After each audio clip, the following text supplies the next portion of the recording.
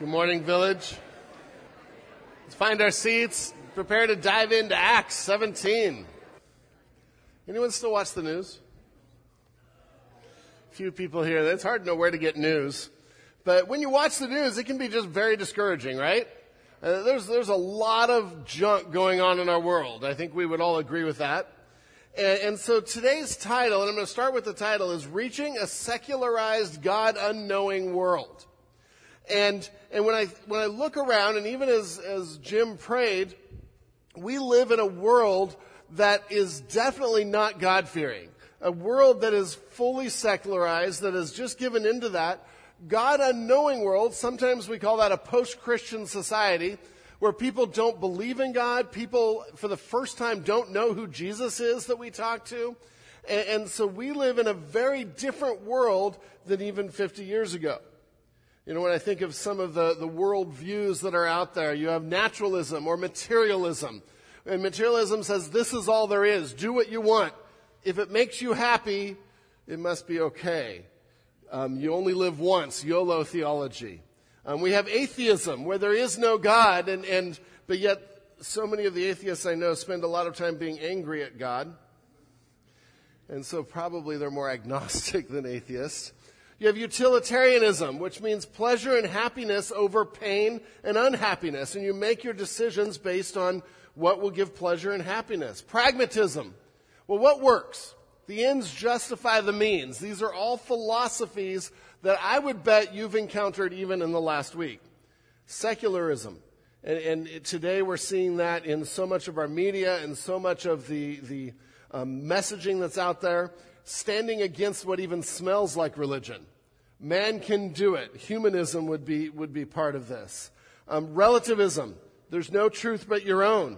And so you get statements like, you do you, or what is your truth? And I'm like, well, what is the truth? It's hard.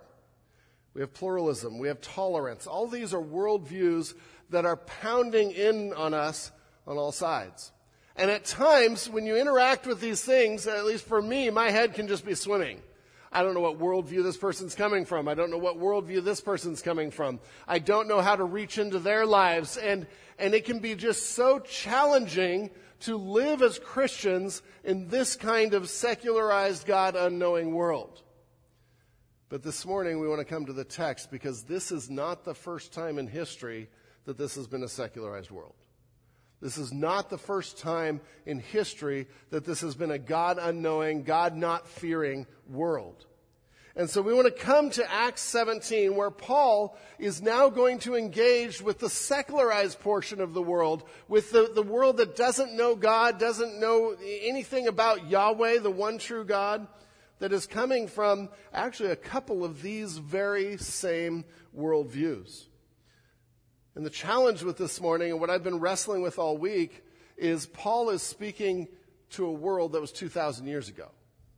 And we are experiencing all these things in a world today, and so somehow we have to go back to the biblical world and understand the text and then jump forward to say, what does God have for us in this text? And so we're going to attempt that today as we go through some of the arguments Paul makes. But also I want to look at the ways Paul makes those arguments. I want to learn from his example and learn from his content. And that'll be the two sides of your notes. The first side is learning from his example, some of the skills for reaching this world. And the back side will be some of the content he used. And I think you'll be surprised at the content. Because when I talk with people, and this is part of the debate side of me, and that was sort of my thing in schooling, was debate and just getting into these discussions. And the debate side of me wants to take these worldviews and just pick them apart, shred them, and trash them and light them on fire, and therefore I have proved them wrong and changed their lives. All on Twitter. And it has never happened that way. And that's not the approach Paul takes. And it's really interesting. I think we can learn so much from the approach Paul takes to reaching into our world today. So turn to Acts 17 if you're not already there. Acts chapter 17. We're going to be looking at verses 16 to 34. 16 to 34. And we're going to see how Paul dealt with this And some of the things will be specific to Paul's situation, but I'm hoping that some of the principles will be general enough that we can apply them to our situation. Acts 17, 16 through 34. And so we start with some of the skills for reaching this world, the heart that Paul had for reaching this world, the method he used. The first starts in verse 16. Now, while Paul was waiting for them at Athens, his spirit was provoked within him as he saw that the city was full of idols. So this is where we get Maps with Ron. And if you remember, we're on the second missionary journey. And they left from Antioch, did the overland route to Tarsus, went through here. God directed them to Macedonia. So they came here and went up here and eventually went through Philippi. And we saw them go to Thessalonica here, Berea. And when we last left our heroes last week, we saw that Silas and Timothy stayed in Berea and Paul was rushed down to Athens. And we don't know if it was by sea or there is a land route. The text isn't clear. But he ends up in Athens, and the rest of his team is up here. And so he's alone here in Athens. He sends word and says, come to me soon. And so they're going to be on their way down to him. But this scene takes place before his partners in ministry have arrived. And Paul is engaging the city. He's walking around the city, and he is troubled by what he sees. Now, Athens is very similar to one of the other cities we talked about. It's a free city. So under Roman influence, but it had been granted the ability to rule itself. It is a city that's a little bit in decline. So Athens is known for philosophy, philosophers, and just being the head of intellect, the center of intellect, Gentile culture, Gentile thought. But at this point, population is starting to wane a little bit, but it's still such a powerful center. And we read that text. Now, while Paul was waiting for them at Athens, his spirit was provoked within him as he saw that the city was full of idols. And the first thing we have to learn, the first skill we have to have, if we're going to reach into this world, we have to have a grieved heart at idolatry. A grieved heart at people worshiping something other than God Almighty, than the one true God. It should bother us. It should disturb us to the point of wanting to do something about it. And the word provoked there, it's actually a very strong word. It's a word that isn't just, I'm a little frustrated or I'm a little upset, It actually means to be infuriated.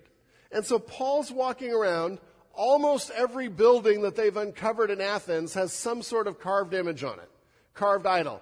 Idolatry was rampant in this town. We're going to see it's sort of ironic because some of the worldviews there don't match that. Some do, and it looks like they're sort of covering their bases. But even in the center of town, or actually up on the hill above town, is a temple to Athena up at the Parthenon. I think I put a picture of that in there. So this is up on a hill above town, and this was one of the great temples of the time. Let me just read a description. Measures 228 feet by 101 feet. By the way, that's bigger than this room. And this is ancient architecture. It's 23,000 square feet. It includes columns that stand 34 feet high with a diameter at the base of 6 feet. The columns support a roof made of richly ornamented slabs of marble depicting a variety of scenes. Inside the temple stands a 39-foot statue of Athena. That was one of many gods. One of the main gods, but we have a 39-foot statue of Athena. That's probably a little taller than this room. I forget, is this 30 feet high? Anyone really good with looking and saying? I think this is about 30 feet high. So a statue higher than this was in the Pantheon there. Or the Parthenon, Parthenon. And so this is what Paul is walking around seeing. He's walking around the marketplace, which is below this. You can look up and see it, and we'll talk about that in a minute. He's walking around, and that whole marketplace is lined by idols. And the word says his spirit was provoked. He was infuriated. And as we're going to see in his dealing with this, he was infuriated at the fact that idolatry and worldliness and the ungodliness is pervasive here and affecting the people here. And so his heart is moved to a point of saying, I need to do something about this. I need to address this. And so we get to 17 through 21, the next skill, the next method that he used. Paul engaged the philosophies of the day on their turf and in a way that raised their curiosity. This is just brilliant. Let's read it and see what you can see what we see here. Verse 17. So he reasoned in the synagogue with the Jews and the devout persons. None of that's new, right? Everywhere he went to the synagogue first. He also, the devout people were the Gentile God-fearers. And so that's part of his normal messaging. And some of the messages we've already seen in Acts, the sermons we've already seen in Acts. But here in Athens, we have an added thing. And in the marketplace every day with those that happen to be there. So because he's moved by the idols, he adds something to his agenda. Not only goes to the God-fearing people, he starts hanging out in the marketplace. Because that's where people hung out. You know, not much more simple than that. That's where the people were, so he went to the people. He went to where they would be talking about things. Because his heart was moved to reach them. So he went to the marketplace every day with those who happened to be there. Now we get to find out some of those people. Some of the Epicurean and Stoic philosophers also conversed with him. And some said, what does this babbler wish to say? And the word for babbler there was taken from a bird that would just sort of get some bird seed here and there, pick and choose. And it had transferred into someone that would just sort of pick and choose truth, but didn't really know what they were talking about. And then spew something back to sound intellectual. And so that's what they're calling Paul. He's ready for them, and we're going to see a little bit later. But remember, Athens is the center of intellectual thought, and a lot of pride comes with intellectualism. And so they think they know more, they think they know better, and everyone else is just a babbler. Others said he seems to be a preacher of foreign divinities because he was preaching Jesus and the resurrection. And so again, this is a world that hadn't heard of Jesus. The resurrection, anastasis, was the word that was used for that. They assumed that was a female name, and so they're thinking he's preaching a male goddess, God, Jesus, and a female goddess, the resurrection. This is how secularized they were.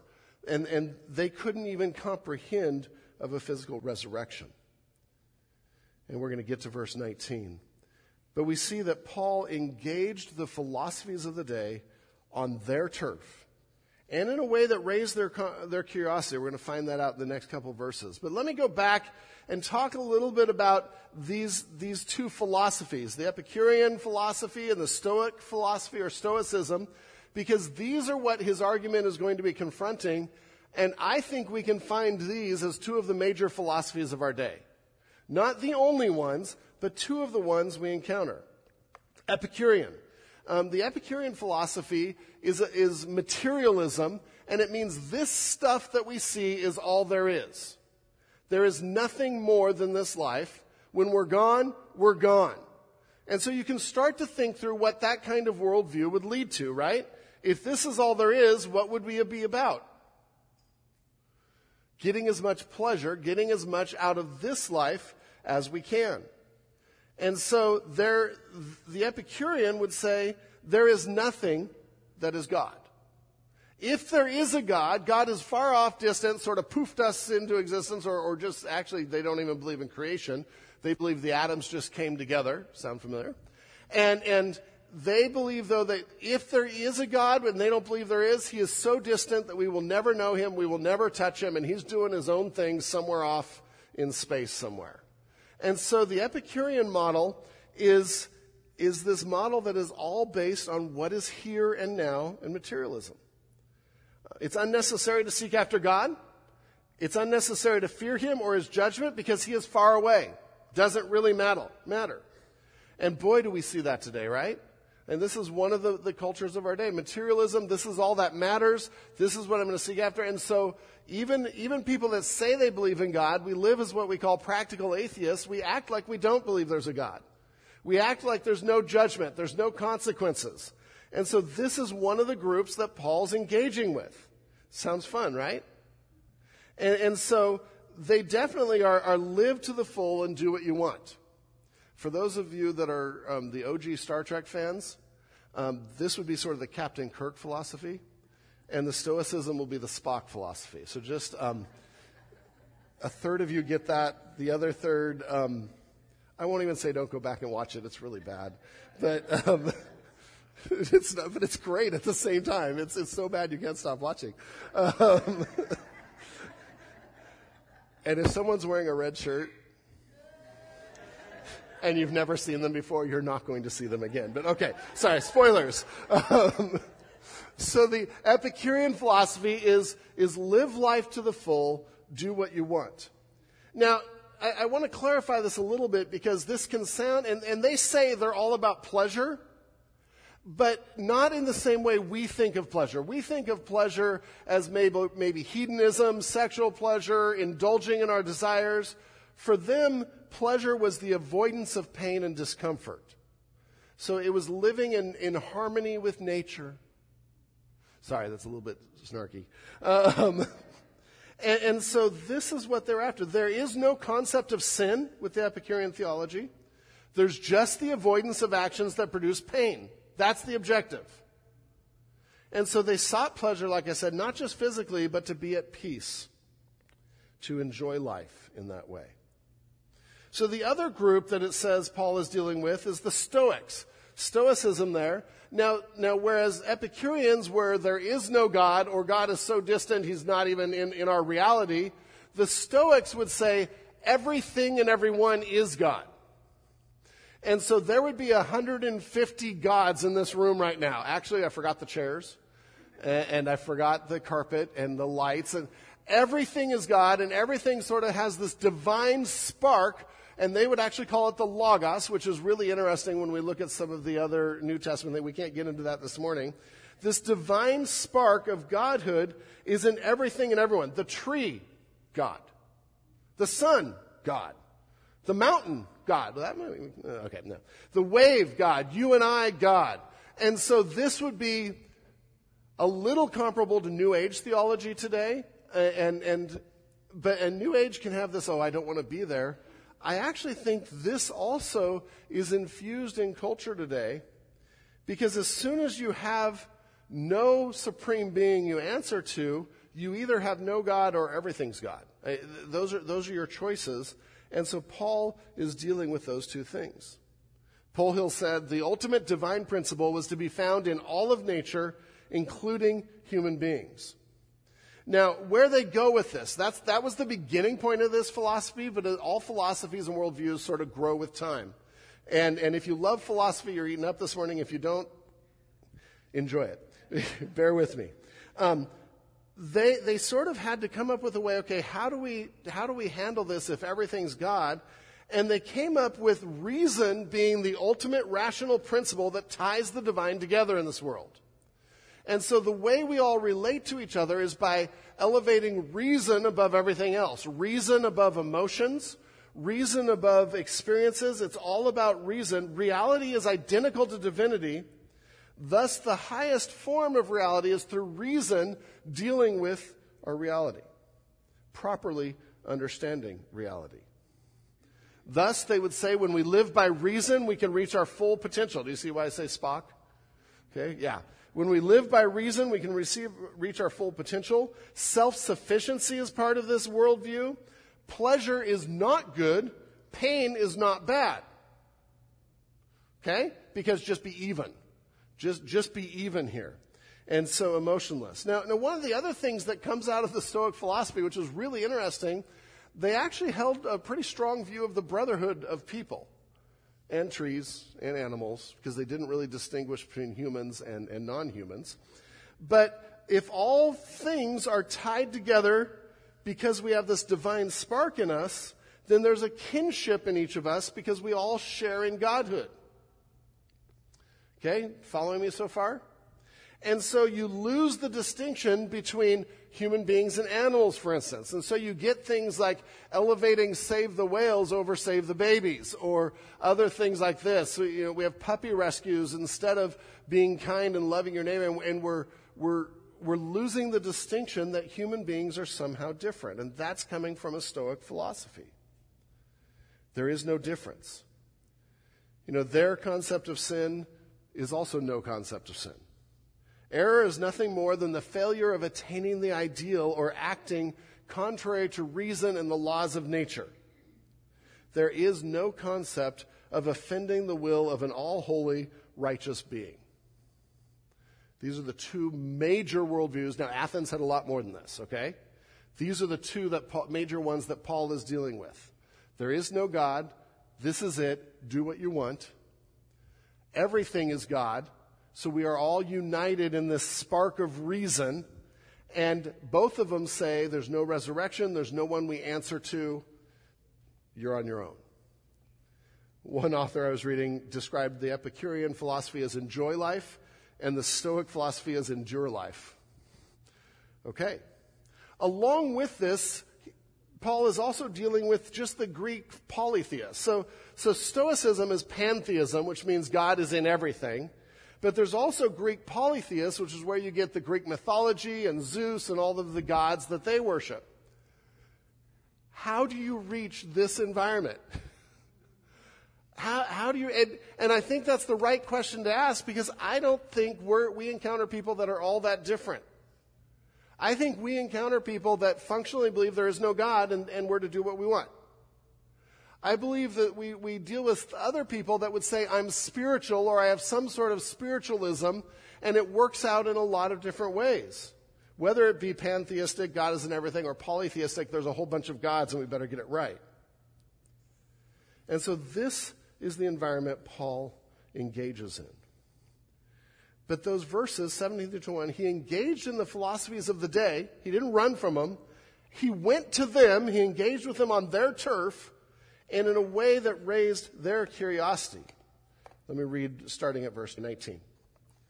And they took him and brought him to the Areopagus, saying, may we know what this new teaching is that you are presenting.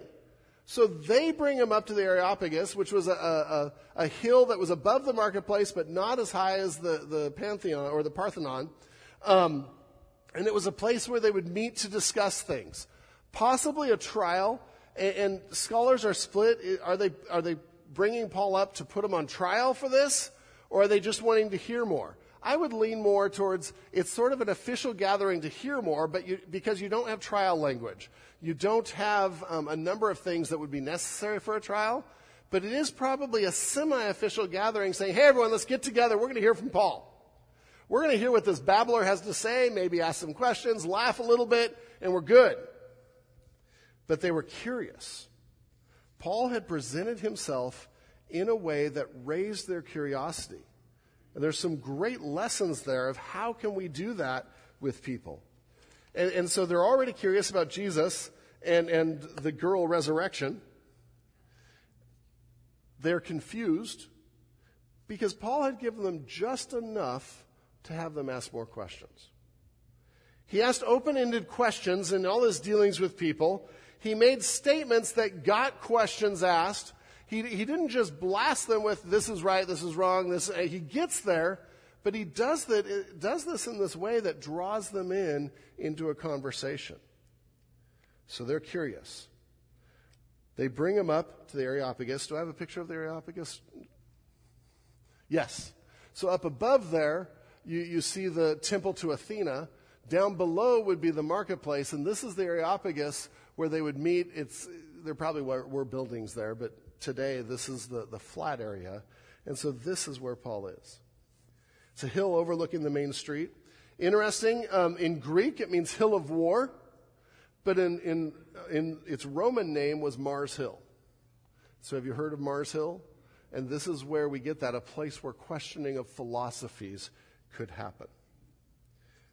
And so what did Paul do? So, nope, not going. No, and they took him, brought him to the Areopagus, saying, may we know what this new teaching is that you are presenting? For you bring some strange things to our ears. Amen. And that's the curiosity.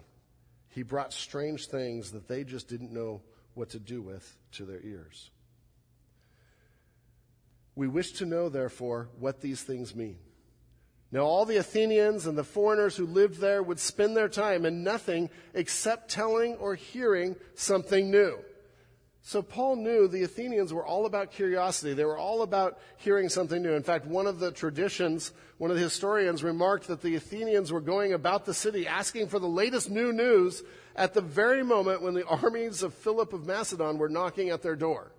So they're about to go to war, but they valued more. Hey, do you have anything new to tell me? Do you have anything I haven't heard before? And so this is the culture of this time. And so Paul goes.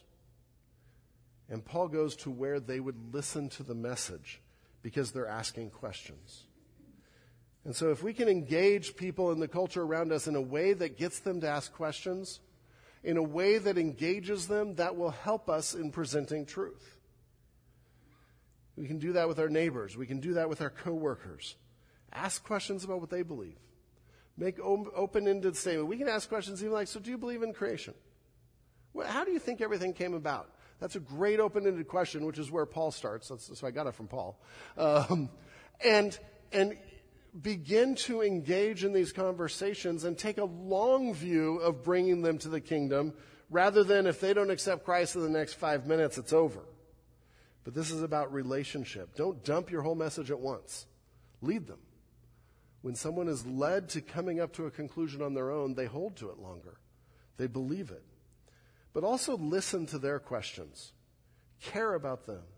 And so all of this is how Paul engaged. Third thing, just on method, and we got to keep moving. This is exciting stuff. Look for ways to find common ground in worldview and values and use those as a starting point. It's very similar to the last one, but that's more about generating curiosity, going to them. This is look for opportunities, look for common ground. Look for worldview things that we have in common. I would bet that no matter who you're trying to reach, you could find some worldview issues and values that you have in common. Maybe not a lot, maybe not about Christianity, but use these things as a foundation to be able to go further. And so we have verses 22 and 23. And Paul here, we're seeing him, he's observant. He's looking around, he's seeing the culture, and he finds a way to use it. So Paul, standing in the midst of the Areopagus, said, "Men of Athens, I perceive that in every way you are religious." Now, this is probably not an insult. Some have said, well, he's insulting them. I don't see that here. That's not the response we get. I think Paul's saying, you know what? I can see you think about these things. I can see that you're developing a worldview about the supernatural. You're very religious. He just walked by hundreds of idols. So this is more the obvious observation of the day. He says, "For as I passed along and observed the objects of your worship, I found also an altar with this inscription, 'To the unknown God. What therefore you worship as unknown, this I proclaim to you.'"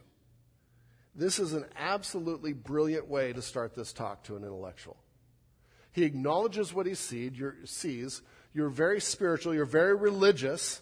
And then he had been there enough and done enough looking around and observation to know they had an altar to the unknown God. Now, in our polytheists that were of the group, their tradition was to make sure you tried to get every god and appease every god so that way you could get what you want. And if perchance you missed one, you don't want to make them angry, so we have an altar to an unknown God.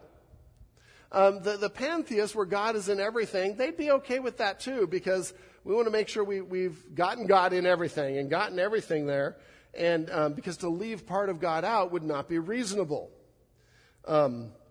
This might not play as well with the Epicureans of the group. But he starts with finding something in their culture, in their city. He entered their world. And I want to be careful when I say this, because there's all kinds of debate. Do we enter the world of a secular person that we're trying to reach? And my answer is yes, without sinning and without compromising. And we're going to see Paul did not compromise his message, but he entered their world to reach them and to know what mattered to them. And I know there's a fine line, and there's all kinds of... I've seen some take it to where I'm even going to sin to reach people. I'm like, God doesn't want you to do that. But here we see Paul reaching into another culture and another worldview to gain a hearing for the gospel. He entered their world. This is probably, this message is the best example of Paul's teaching to the Gentiles we have in all of Scripture. And so he starts with this common ground, and he begins to build a bridge off this. And so he says, I see you have an altar to an unknown God. You want to know about him? You want to know who that is? You want to know what you don't know? Now, for the Athenian, what I've already described, the Athenians, what I don't know? Okay, reason is everything. Knowledge is everything. So tell me about this. And so he's bringing them in. What Paul is not saying here is that that altar is to Yahweh. Okay, so they were not worshiping Yahweh on accident. He is using something from their culture to bridge into showing their errors in thinking and bringing them to an understanding of Yahweh. And so we can do the same thing. How can we relate to the people we're trying to talk to? One of the great places to start that you can do with your neighbor or coworker that doesn't know Jesus, that has a completely different worldview, talk family. Talk family. Most people have at least some sort of basic family values that are similar. And it's a starting point to start a conversation. Then you can get to, okay, where do you think those values come from? How did you get those? And now we get into a more philosophical or intellectual discussion. But things like that. Maybe ask the question, what world do you think our kids will have? That's a fascinating one to hear where someone's coming from. Maybe talk about, this world's falling apart. Most people agree with that right now. The world just seems like it's falling apart. But do you think there's a bigger reason for all of this? And you're beginning to engage and find areas that maybe you can explore with further conversations. Not all of these will work. But then you can move, if they answer that one, to, you know what? I found an answer to this. I found hope. And maybe that opens up a conversation.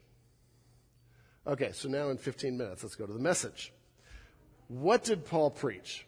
And some of this is familiar to us. I wanted to get some of the method. And I know there's a fourth point I haven't done. We get that in the middle of the message. So don't think I'm leaving you hanging. It's coming. But in verse 24, we get to, okay, what did he say? How did he go about doing this?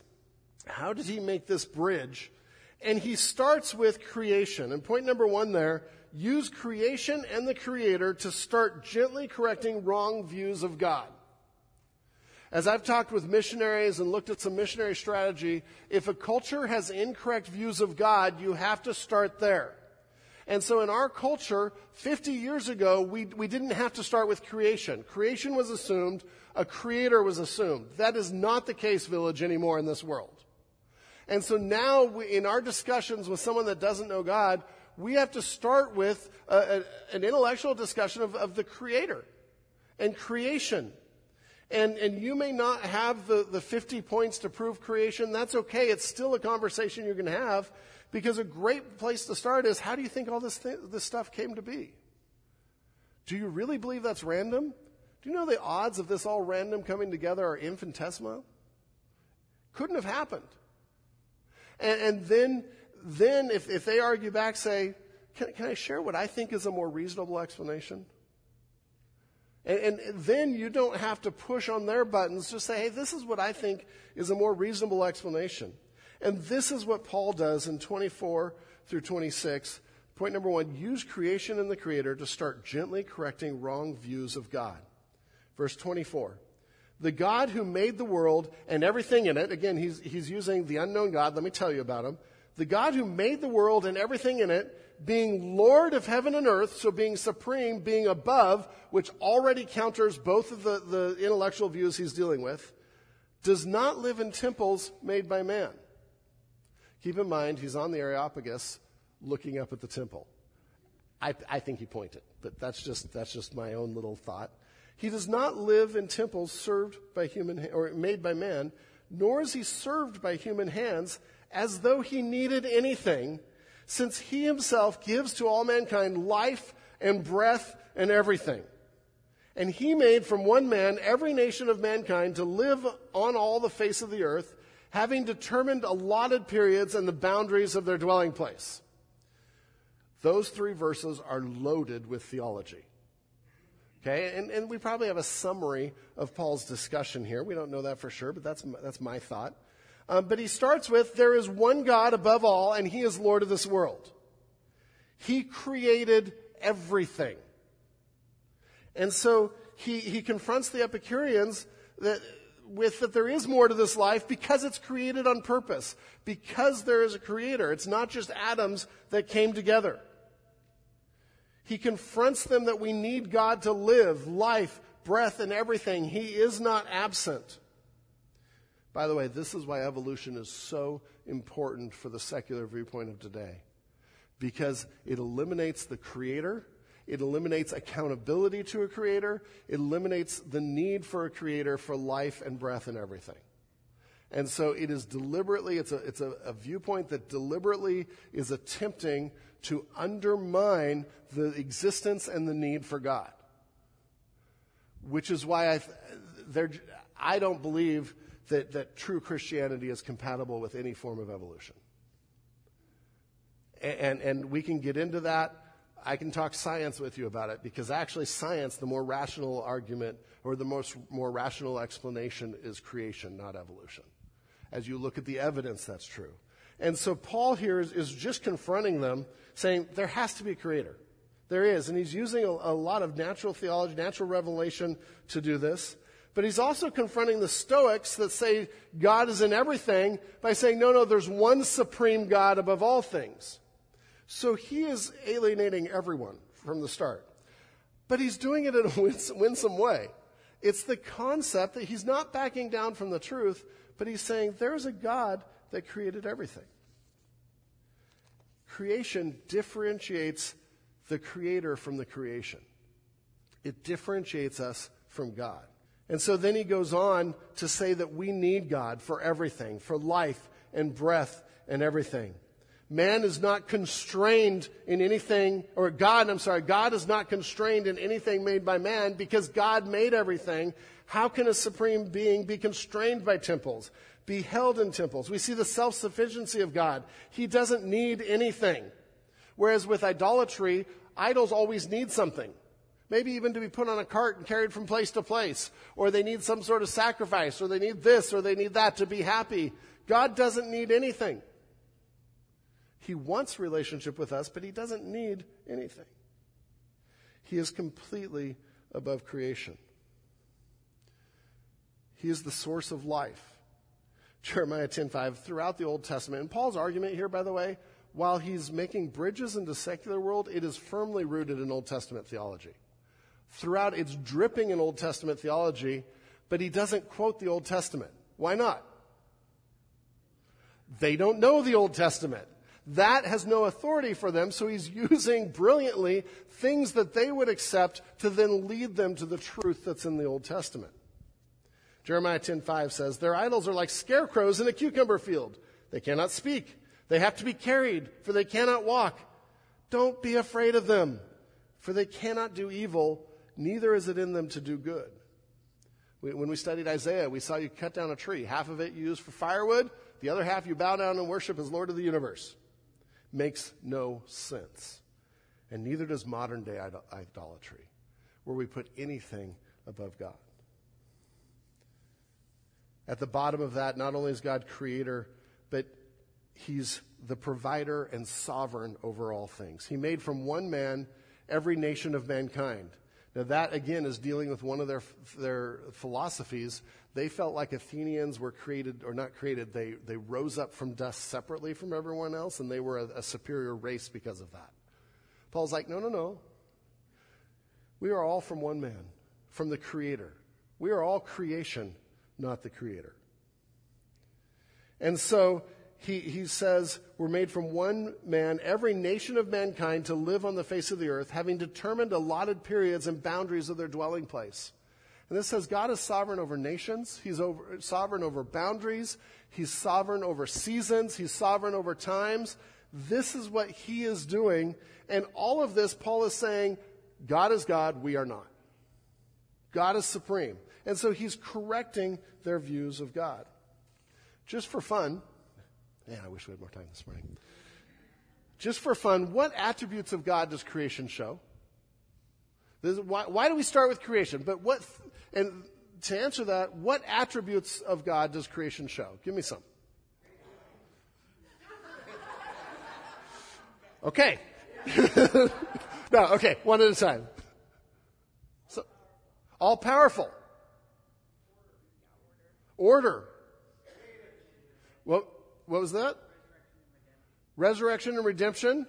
Okay, so because he's created, and he'll redeem it back to himself? Oh, I get it. Okay, I see what you're saying. Yeah, so it's a picture of that. Good. Someone over here. What was that? Creative. I wrote that down because that's not one we study as an attribute of God, but man, creation shows God's creativity all over the place, doesn't it? Ownership over all. A creator has lordship, which is why the world has to get rid of the creator. And so all these worldviews, we could go on and on with that. Some of them that I wrote down, if I can find my place in my notes, because I've gone all over the place now. The greatness of God, the goodness of God. The rain falls on the just and the unjust. The self-sufficiency of God, the immanence of God as God is with us and giving us life and breath. The transcendence of God, he is above all things. And then, I put creativity of God because I think that's there. And so Paul starts at creation. The next thing he points to is relationship. Number 2. He points to relationship, both our desire for God and his desire for us. And these are steps. What Paul isn't doing here is countering everything that they believe that's wrong. He's coming back to the basic truth of creation, relationship, fall, and redemption. The gospel can be clear. The gospel is easy to explain. It's not easy to follow, but it's easy to explain. And so he points to relationship, that they should seek God. That they should seek God and perhaps feel their way around toward him and find him, yet he is actually not far from each of us. And he's talking about, okay, why did God create everything? Why is God sovereign? That we would seek him. Village, God created us. He doesn't need anything, but God wants relationship with us. He's not any less God if he doesn't get it, but he wants relationship with us. We are not just his playthings on a chessboard. He wants to know us, and he wants us to know him. And so we see the Bible described, we have eternity in our hearts. We have a God-sized hole in our hearts where we seek God. This is where Paul goes. And so in our talking with people in a different worldview, we can talk about what we think of creation, but I think the next one is, and we're created to know God. Have you ever wanted to know God? Not just know about him, but be in relationship with God. Do you think that's possible? And again, then you're using questions as a method to bring people back to what is their worldview and questioning their worldview. So much of this is as Greg Koukl says, putting pebbles in their worldview. Just things that will start to make them question, start to make them think, and continue discussion. And perhaps feel their way in 27, feel their way towards him and find him. The idea is groping in the dark. And what he's doing here is saying because of sin, because of the fall, we want to know God and we're just grasping. It was so close. Through Jesus, it's so close. But on our own, we can't quite do it. He is actually not far from us. And this counters the thinking of their day again. 28, now he uses 2 of their poets. He quotes their poets instead of the Old Testament, again, because that's his entry point. He says, for in him we live and move and have our being. It's a quote that was attributed about Zeus, but he's here saying, no, it really needs to be about the creator of all things. An idol, he's already said, and idols are sort of silly, and so he's reapplying that to say that's actually a right thought if it's applied to the one true God. In him we live and move and have our being, as even some of your own poets have said, for we indeed are his offspring. And the idea of offspring there is we're his creation, that he created us. And so the first quote, the poet is Epimenides, if you care. Second one is Aratus of Soli. And he's using things that they know to say, even in your own knowledge, you acknowledge we're created beings. We're offspring of God. That doesn't fit either of your philosophies we're dealing with today. So why is that one of your poets? And so he's using that to bridge into biblical truth. Need to move on. Man. Let me give you number 4 on the skills, because this is out of this verse, 28. Use resources and arguments they will relate to if possible. I am not saying abandon Scripture. I am saying if someone doesn't understand the authority of Scripture, you might need to get them there. And so one of the ways that Paul used was some of their own thinking to say, no, your worldview doesn't even work. There's got to be something more, and then he can lead into the truth. So number 4 on the skills side, use resources and arguments they will relate to if possible. Paul Hill said he used their language, quoted their poets, and sought to reach them in terms they would understand. As such, his speech became a model for Christian apologists. So true. Then you can turn back over for 3 and 4 on the next page. At this point, he's established creation. He's established that God wants relationship with us, and we're created for relationship with him. And now he gets to explaining that sin and idolatry break the relationship. Sin and idolatry break the relationship.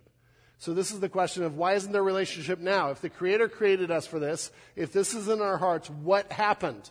Do you see, this is just the gospel.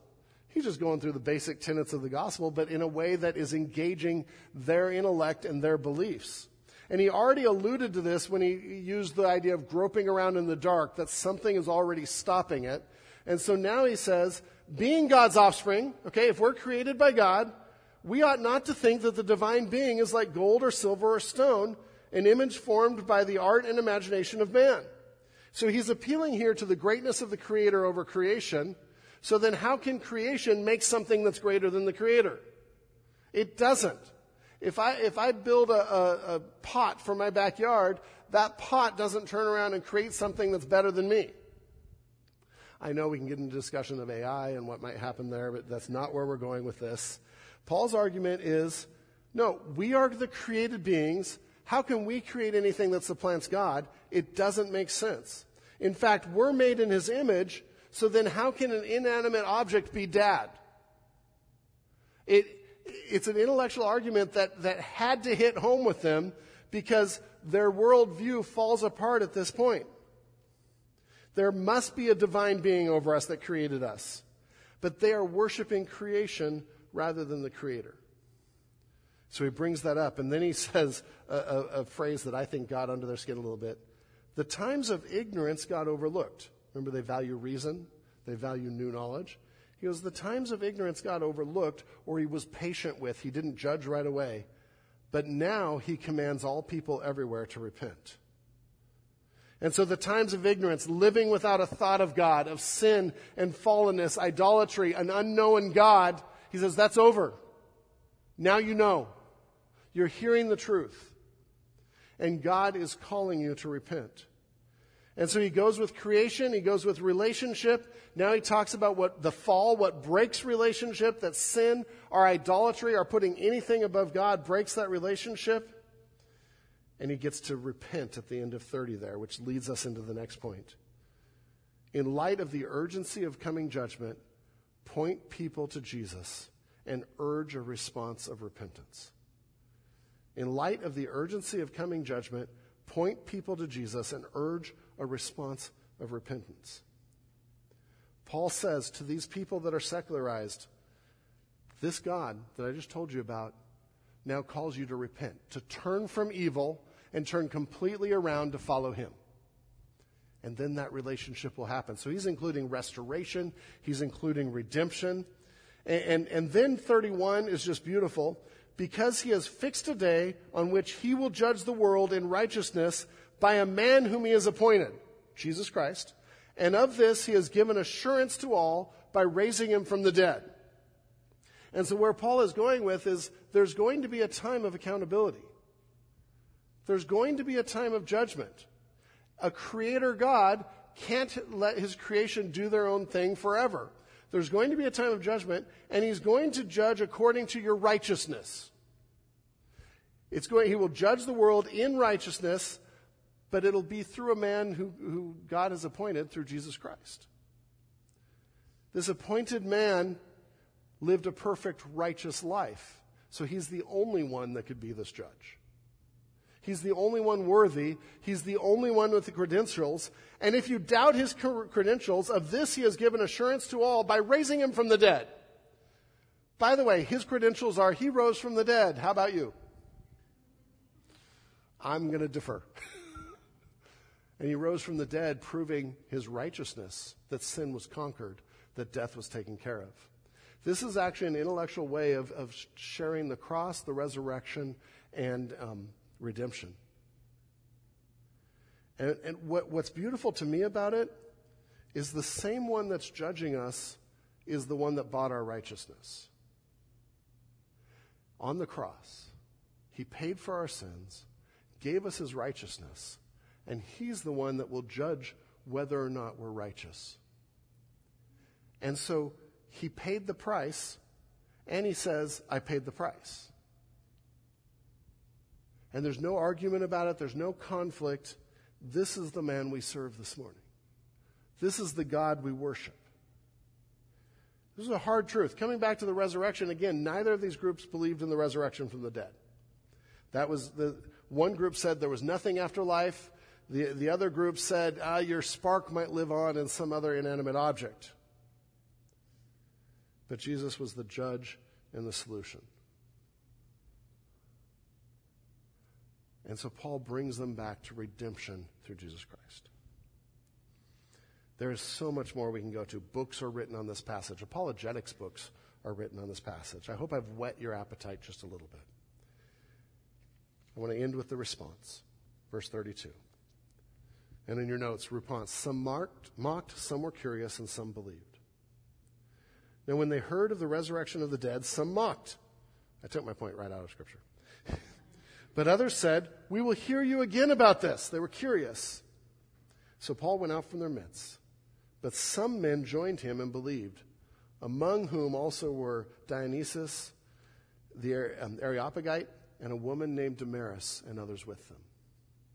Some believed. Not that many, but some believed. And these are new concepts, and when we're doing new concepts with different worldview, they take time. And I'm reminded by Paul's example that he took time and he kept bringing them back to truth. But he shared the gospel, and he shared the basics, and he shared it in a winsome way, and he challenged their worldviews. And while the gospel can be a stumbling block to some and folly to others, to those that are called, it is the power of God and the wisdom of God. We're going to end today by celebrating the Lord's Supper. And what a beautiful picture to remind ourselves that we were created for relationship with God. He wants that from us. He created us to have that with him, because in him we have life and breath and our whole being. And we messed it up by serving others, by not following him. We broke that relationship. But then through Jesus Christ, we can have restoration. And here the elements represent that. The bread represents Jesus' body, a body that was willingly given to us on the cross, that was crushed and bruised and broken on the cross, that he gave in our place. The blood represents the payment for sin. It represents forgiveness, fully, freely, and forever for those that believe. It represents what Jesus did to restore that relationship. And this is a time of remembrance. So I would ask, if you haven't believed in Jesus, study the text again. Talk to me afterwards, but don't take this, because this is a symbol that says, I believe in Jesus and I give him my heart. And I follow him with my life. And if you've done that this morning, then you're welcome to join with us and remember what God has done. But this is about proclaiming to a lost, not knowing God world, a secularized world, that we believe in Jesus and that he is the creator and he restores us to relationship with him. Let's pray. Lord God, we thank you for your sacrifice. We thank you for reaching us when we're lost, reaching us when we're groping around and don't even know what to do, Lord. I pray that we would be able to proclaim this, not just this morning, but when we go out the doors to a lost, secularized world, that we would be lights that begin to point them back to you, begin to bring people back into an understanding of who you are, God. In your precious name, amen.